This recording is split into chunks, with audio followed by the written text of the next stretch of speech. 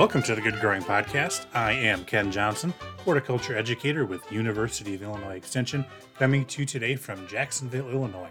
And this week on the podcast, we have a Gardenbite. We're going to talk a little bit about pruning fruit trees.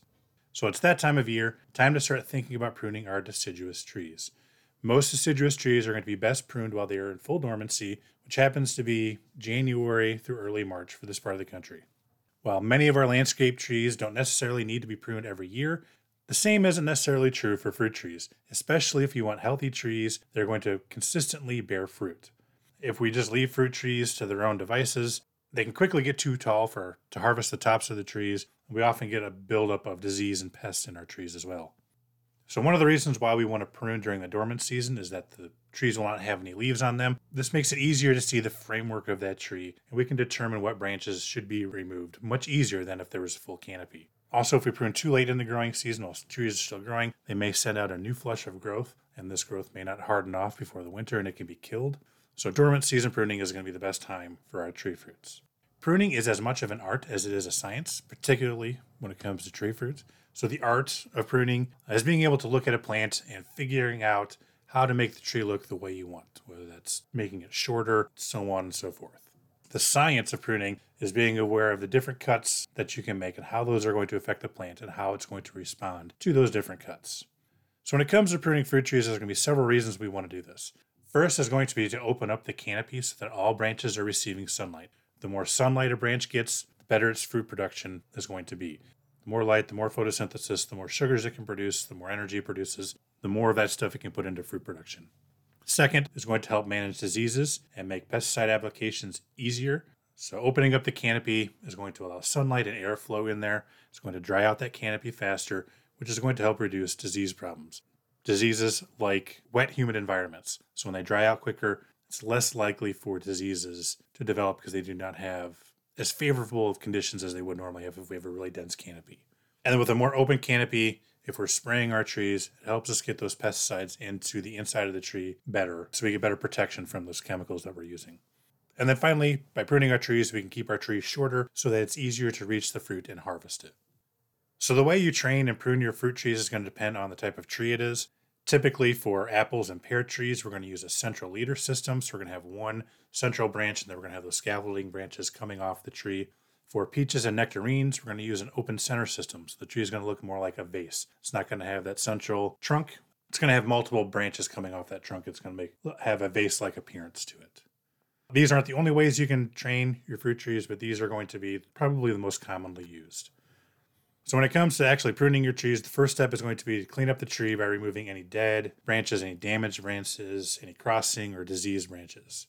When it comes to removing diseased branches, we want to make sure we're pruning back into healthy wood. So for example, for fire blight infected trees, we want to make sure we're pruning at least 8 to 10 inches below any discolored bark. That way we are ensuring we're getting into healthy wood and we're removing all of that branch that is going to be infected by that bacteria that causes fire blight.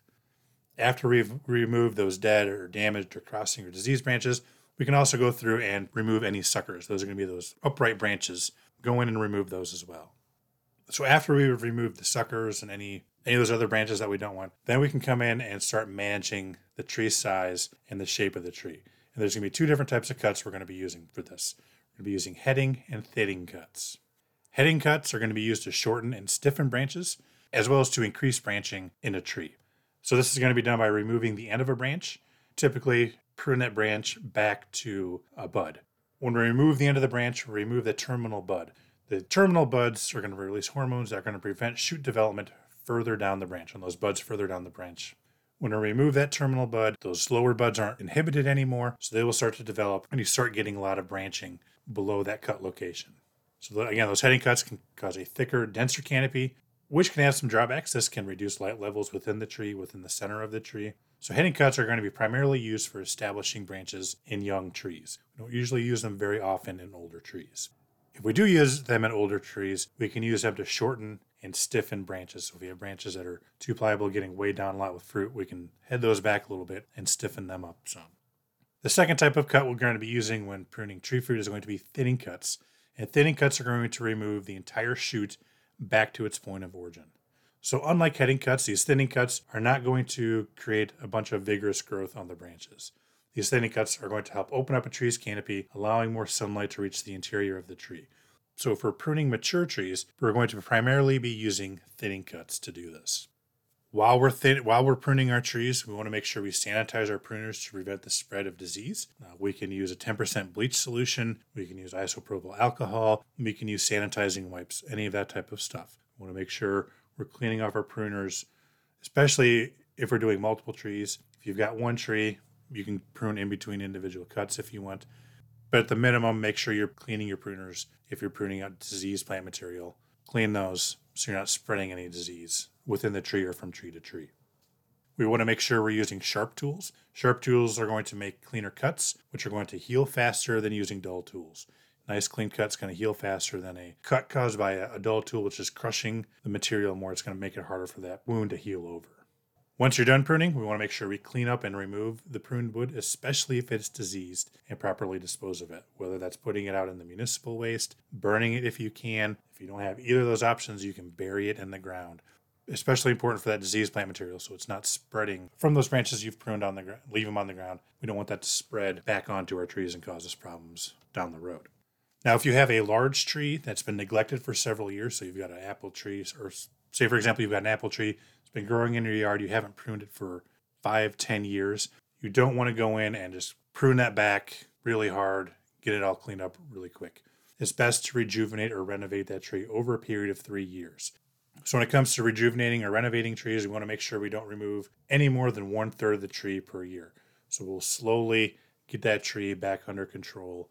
We don't want to just go in and remove everything.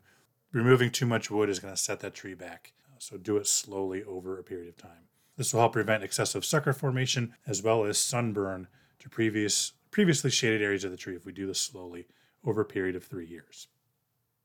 Well, that's all I've got for you for this week's Garden Bite. The Good Growing Podcast is a production of University of Illinois Extension. Listeners, thank you for doing what you do best, and that is listening. And as always, keep on growing.